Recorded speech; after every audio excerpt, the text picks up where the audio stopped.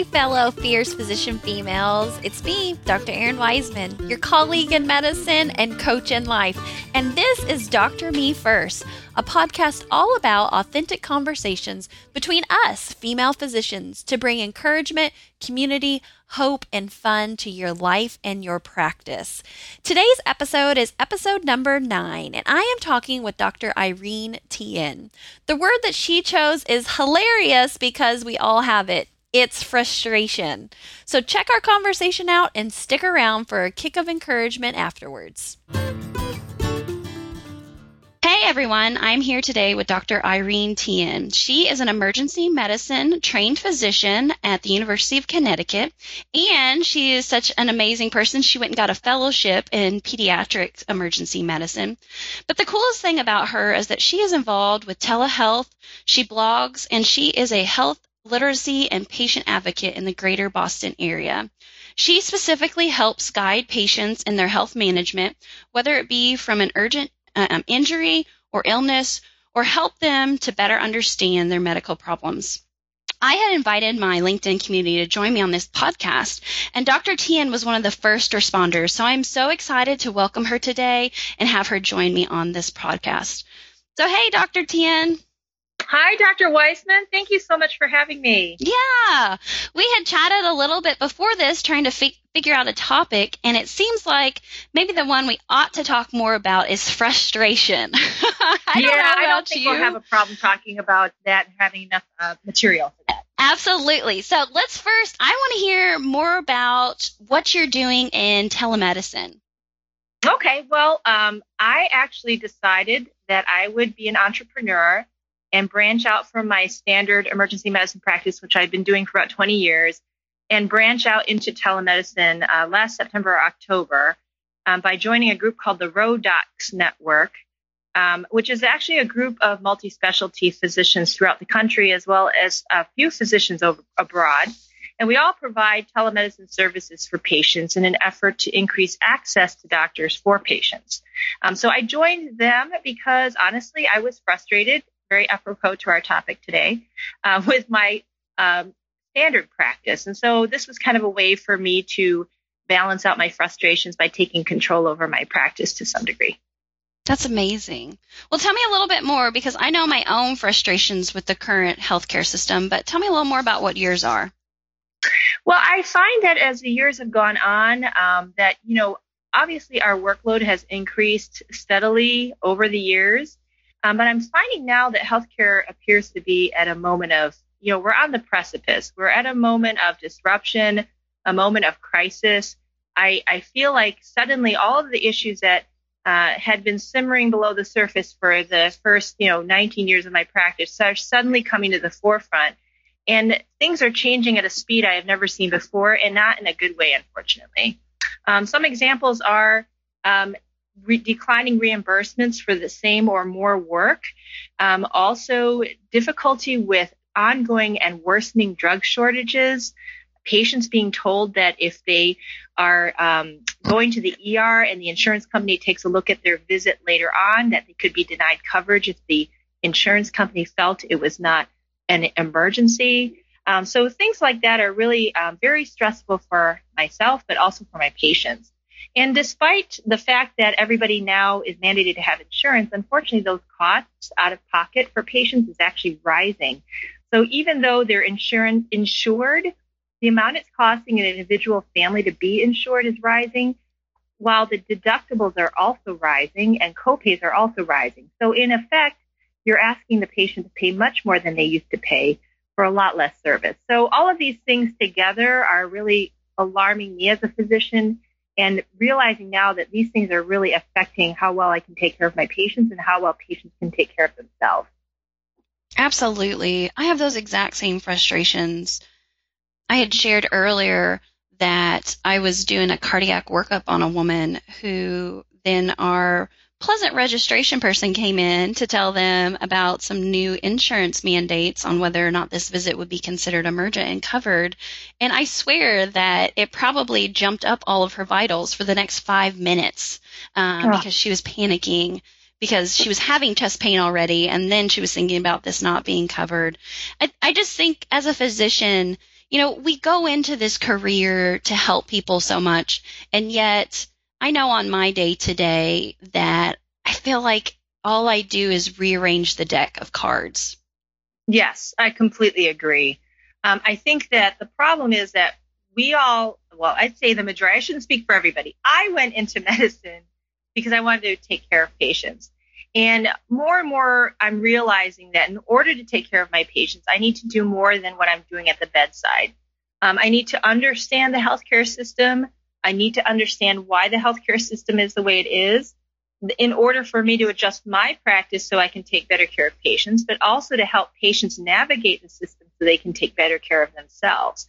But as you and I know, people who are holding the money are the ones who are making the rules. And unfortunately, that is neither myself nor the patient.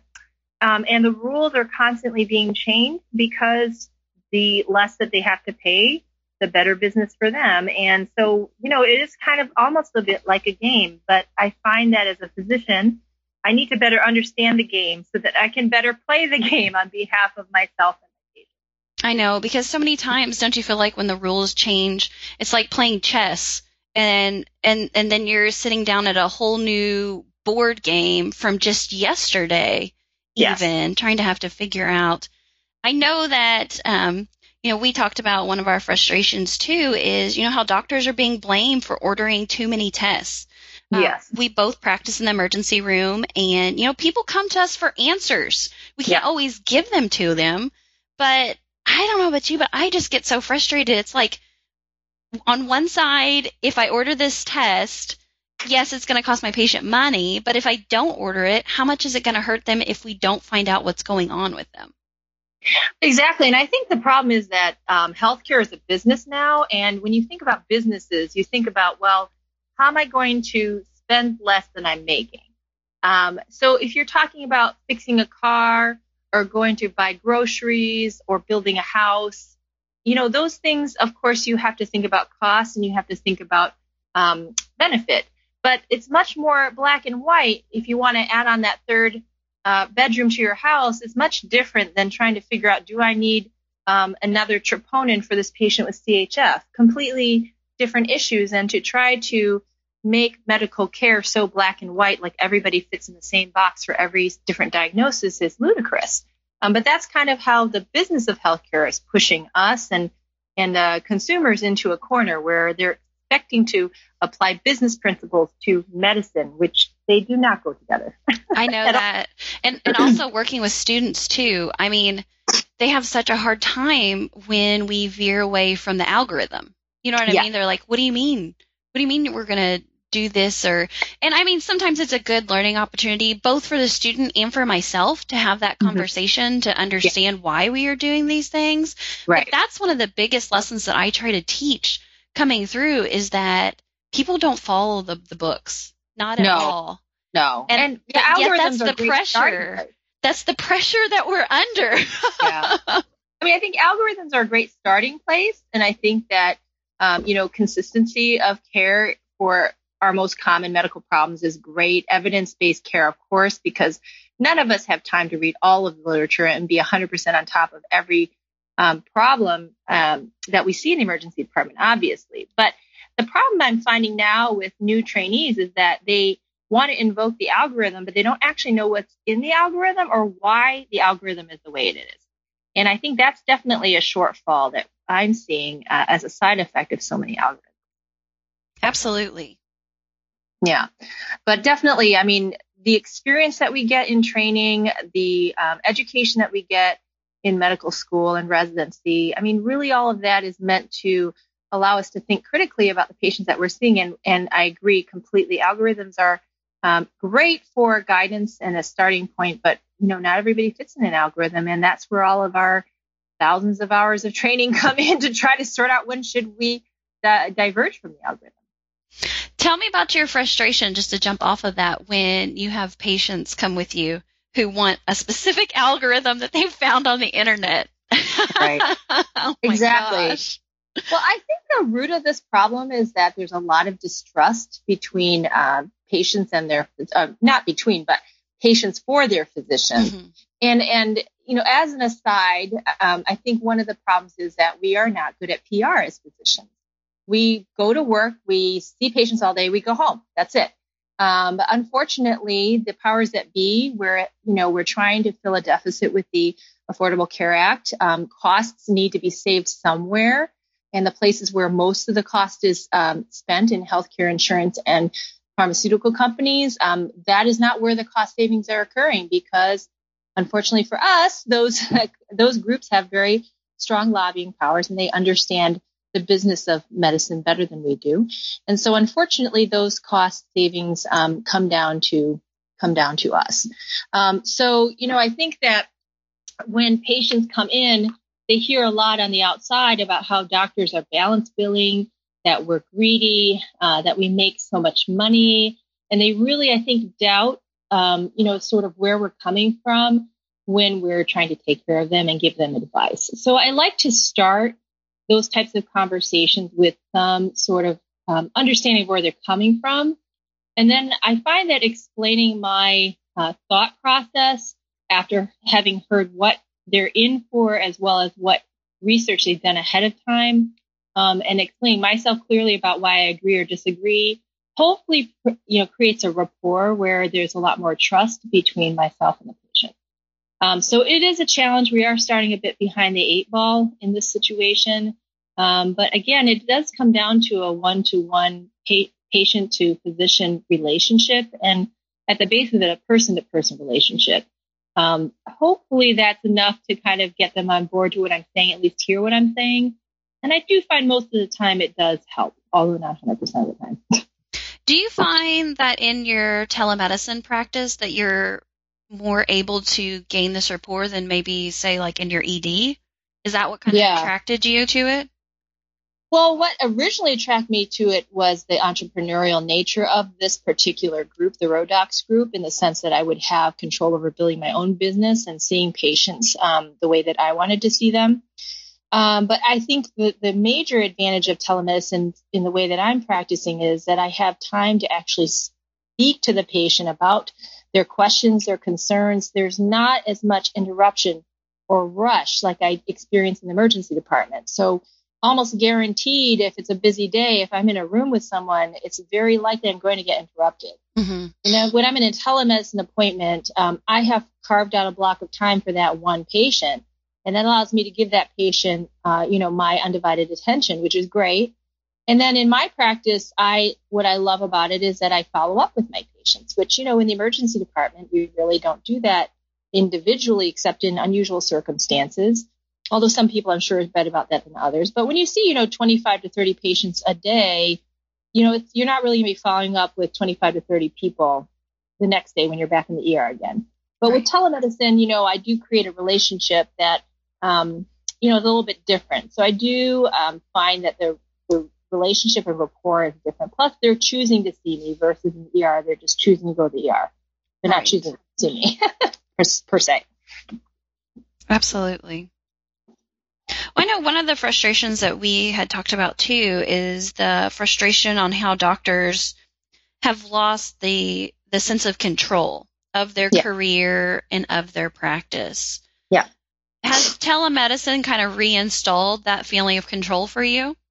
Yeah, absolutely. I think that with the telemedicine, because right now telemedicine services are not covered by insurance, I have the freedom of basically billing the patient in a transparent way using no insurance. Mm-hmm. So kind of like a direct primary care model, where basically it's very clear on my website how much I charge. And honestly, the charge is way lower than what you actually get charged when you go to an urgent care, because I actually my husband had to go to an urgent care a few months ago. And the physician charge after insurance coverage was $200. And my charge to see you on telemedicine is $100. And that's $100. I'm not going to nickel and dime my patient every time I talk to them. I'm not charging them. I'm charging them $100 to see them. And any follow-up phone calls we have are part of that $100 charge. So really the goal is not to, make bank on telemedicine, but the goal is to allow patients another opportunity to access a doctor more easily while being able to actually make enough money to, support myself and support the practice. But this is where I've actually learned a lot about direct primary care, and I realize now that model is amazing. I'm amazed at what direct primary care doctors have been able to accomplish with regards to transparency and lowering costs for patients. Right, by just opening up services and just being innovative, kind of swimming upstream. Business. I always explain to people, I'm like, you know what? Who I would really want to be? Dr. Quinn, medicine woman. You get me on my horse, you get me my medicine bag, you pay me in chicken and pie, and we will be good. Pie. I think a lot of doctors miss that time, if they remember it, miss that time where it was a bit on the simpler side. And I think that even in, I would consider myself mid-career, 20 years in, but even in that period of time, I've noticed a huge change in the way medicine is practiced. And it's not, unfortunately, for the better. And I'm seeing doctors leaving practice in droves. And it's just that they're all getting burned out. And I know there's a lot of, chatter about whether burned out is really a proper term when it's not really the doctor that's the problem. It's the system. Mm-hmm. But, everybody understands what it means to be burned out. And it really saddens me to see wonderful clinicians leaving practice, not because they dislike medicine or they hate, taking care of patients, but because the system is not allowing them the longevity in their career that they deserve and their patients deserve. So absolutely, it's really a tragedy. It's really a tragedy. And, from my background, that's a huge thing that I specialize on. I am only 4 years out of residency, and I can honestly say that I burned out. Either I was burning out in residency or it was that first year of practice. Yeah. And that's what I explain to people so many times. This is not an individual's problem. This is a cultural issue. And the problem is, as physicians, we have let ourselves get so unhealthy on an individual basis. We can't fight the cultural issue. We can't address the cultural issue because we can't even be part of the conversation because we are so tired, fatigued, hopeless that we can't even fight our own battles. And I find that translates over to patient care too. When you see a physician who, there's just kind of that blank, crispy look about them, their patient care does decline because they're in survival mode. And I'm just so passionate about trying to help people get out of survival mode and get into thriving mode. And it sounds like you definitely have found a place where you thrive. And you have, re-energized your passion for medicine with doing your telemedicine. That's amazing. Well, I can tell you, Erin, that every 6 or 7 years, I find I go through a mini burnout. So even though you feel burned out and you're in a situation that you're in now working in ER, you will find your energy again, and you'll go through several iterations of your career. Oh, yeah. And, whatever you need to do to continue to do what you enjoy and to find the joy back in medicine is worth doing. But I think what physicians, unfortunately, I think we do kind of get trained in residency and medical school to just put up and shut up. Mm-hmm. And that, unfortunately, is the wrong lesson. If you want to survive in the current healthcare system, physicians should stop putting up and shutting up, because that is why we are here where we are with no voice. And so that's why I really jumped at the opportunity to be on this podcast with you, because I think more physicians need to feel passionate enough about what they see going wrong with the healthcare system to actually say something and do something, whether that's writing your legislators or educating your family or going out full advocacy and, becoming an advocate for the AMA or your local, medical chapter, whatever it is. It doesn't have to be huge, but educating yourself on why the healthcare system the way it is the way it is, and thinking about how you can contribute to the solution does go a long way to helping you burn out. Absolutely. And the statistics say it's not if you burn out, it's when, and the average number of burnouts are somewhere between 2 and 3 for a career. So you're absolutely correct on that. So I'm almost done. You are almost done. Yes. You have almost hit your average, and then you can just go smooth sailing. Well, so many times they used to call it a midlife crisis, but since it's gotten so much more significant, I mean, right now there's 5 key areas that when burnout occurs. It's third-year medical school. It's that first couple years of residency. It's fledgling physicians getting out mid-career, and then that right before retirement. Physicians who are kind of at retirement age, don't want to retire, but end up retiring because they are just done. And so it's so key to identify that.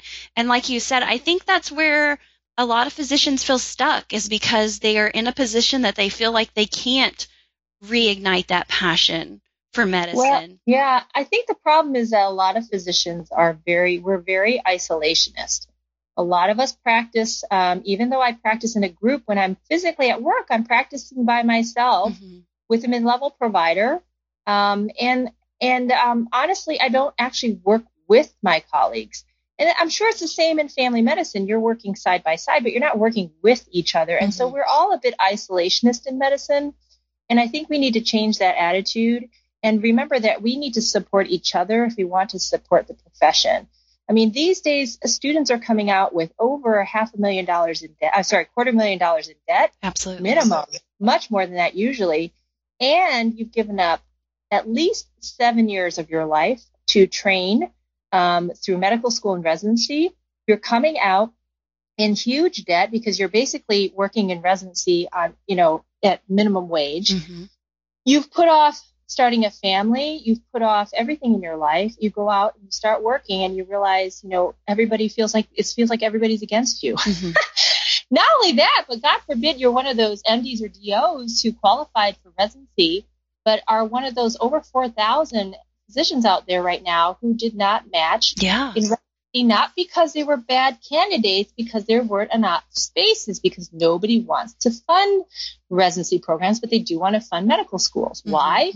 Because in medical school, you pay the medical school for your education, and when you leave, they pay you to continue your education. So I think it's a tragedy that so many MDs and DOs out there there's no pathway for them to practice, or very few. And then once you don't match, it's like you're blackballed. Why don't we support each other? Physicians should be supporting each other. We should be supporting these people. So I just feel like we're too isolationist. We need to start thinking of ourselves as a collective and really, really go out of our way to support each other, not isolate each other. So another major problem, I think, in medicine. I think so too, is, like you said, the walls that we build. I hear that when you say isolationism. I love the work of Dr. Brene Brown, and she talks about vulnerability. And I know that that's kind of a hot topic right now is, as physicians, how do we become vulnerable to colleagues?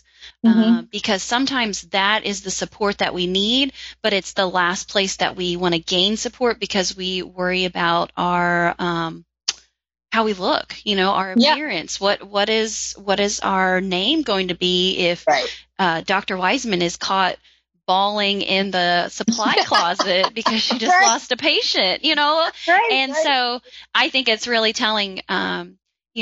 Setting up, I know several hospital systems are starting to try to build back that community. And hence, that's why I, wanted to have these conversations. I want the doctor's lounge back. I want to have those talks. And so I am just so glad to have you join me today. You are absolutely going to have to come back because we did not even get halfway through our frustrations list. It would be my pleasure. Well, great. Well, we're going to cut it off here today for today's episode. And if you want to find out more about Dr. Irene Tien and what she is doing, please find her at her website at my-doctor-friend.com. And I know that she'd be more than willing and happy to talk to any and everyone about the passion of her heart and what she is doing with medicine. So frustration. Yeah. Who hasn't been? I've got to have a coming to Jesus meeting with you all and say, I have been totally frustrated trying to get this podcast going, and even just this first episode, trying to get all the technology together and figure out what I want to say and make it something cohesive. At one point, I think I was ready to throw the microphone and the computer up against the wall. Not gonna lie whatsoever. And now I look at it and it becomes perfectly clear. Why do I let myself get so frustrated? Have you ever felt that way? In the moment, I get angry. That's my first thing to go to when I get frustrated. And so that anger just boils up. And then later on, I look at it and think, gosh, why do I let myself get so emotional? And I think that's a great lesson to take away from Dr. Tien's talk today with frustration is that the world around us is so chaotic and there are so many factors that we just wish that we could control. We wish we could care for every patient, give them 110%, but the system just does not allow that, or just other layers just do not allow us to take care of people how we really truly want to. So in order to deal with that, we either have to change those factors or we have to deal with how we internally handle the frustration. And so one tool I want to give you today, thinking about how you can handle your frustration, is doing my own damn advice, to be perfectly honest, with the frustration that I've had with technology and having 3 kids and my husband working late and practicing medicine and everything coming together at once, is that the first step is just to stop and be aware of the situation and name it. So just saying in the moment, I am so frustrated right now, and just giving it a name, because I think so many times we just get a bubble up of emotions that it's almost overwhelming. And I know either I want to get angry or I want to shut down or I just want to run away from the situation. But when I stop and actually say what is going on with me at the time, it's almost like a cool breeze that kind of comes across my face and just helps me be like, okay, so that's what it is. So first step is awareness. The next step is assess. Just like when we're assessing a patient, we're asking questions, we're doing a physical exam, we're looking through all their labs, getting a good picture of the situation, that's what's going on. So step number 2 is assess your situation. What is going on in your life? What is causing that frustration? Is it something that's outside of the sphere of your control?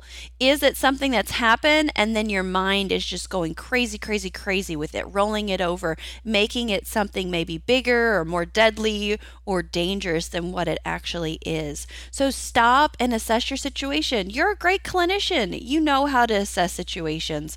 You know how to assess people. And so just start asking those questions to yourself. And then the last step is action. So form just one small step of action that you can do to help with your frustration. For me, when I wanted to throw the microphone up against the wall, I had to stop, and my action was just walk away. Just walk away. It'll be there tomorrow. You can handle it then. It's time to get some sleep. Just walking away is an action step of its own. Maybe instead of letting it go and walk away, maybe there's an action step for you that feels better, like saying, okay, maybe I need to ask for help in this situation. Who can I ask? Or maybe an action step is to say, I am making this bigger in my head than what it is. Let's really name what it is and deal with it from there. And so the 3 steps again are awareness, name what's happening, assessment, talk and figure out, walking through the situation, what's really going on, and action. Doing one small thing will be amazing to help you with what you're feeling at the time. And then from the next situation, the cycle starts all over again. Something new happens. You got to gain new awareness. You got to get more assessment, and you got to have different action steps. And it's a perpetual cycle, because guess what, guys? Life is not about the end destination. It is about the journey along the way. And we are changing from day to day, week to week, month to month, year to year. You are not the same woman that you were when you started medical school. You're not the same one that graduated residency. You're not even the same one that you were last week. So it's okay to go through this process of change and making yourself better through it all. So I hope that helps a little bit with your frustration. And I just so appreciate you listening to this podcast. Well, that's it for today's Doctor Me First. How are you going to doctor yourself first through your frustration? I would love to hear if you have any suggestions that you do. So come visit me on Facebook with Truth Prescriptions with Dr. Erin Wiseman and tell me how you're going to deal with your own frustrations. Of course, if you feel like you need to talk, if you are feeling burned out, if you just want to sit down and have a chat with me, I would love to do this as well. And so I'm going to put in the show notes the link to where you can schedule an absolutely free, no commitments, no selling, no pushing, colleague to colleague call that I would love to hear from you. So as always, remember you are not alone, and your life, your calling, your pulse matters. Thanks.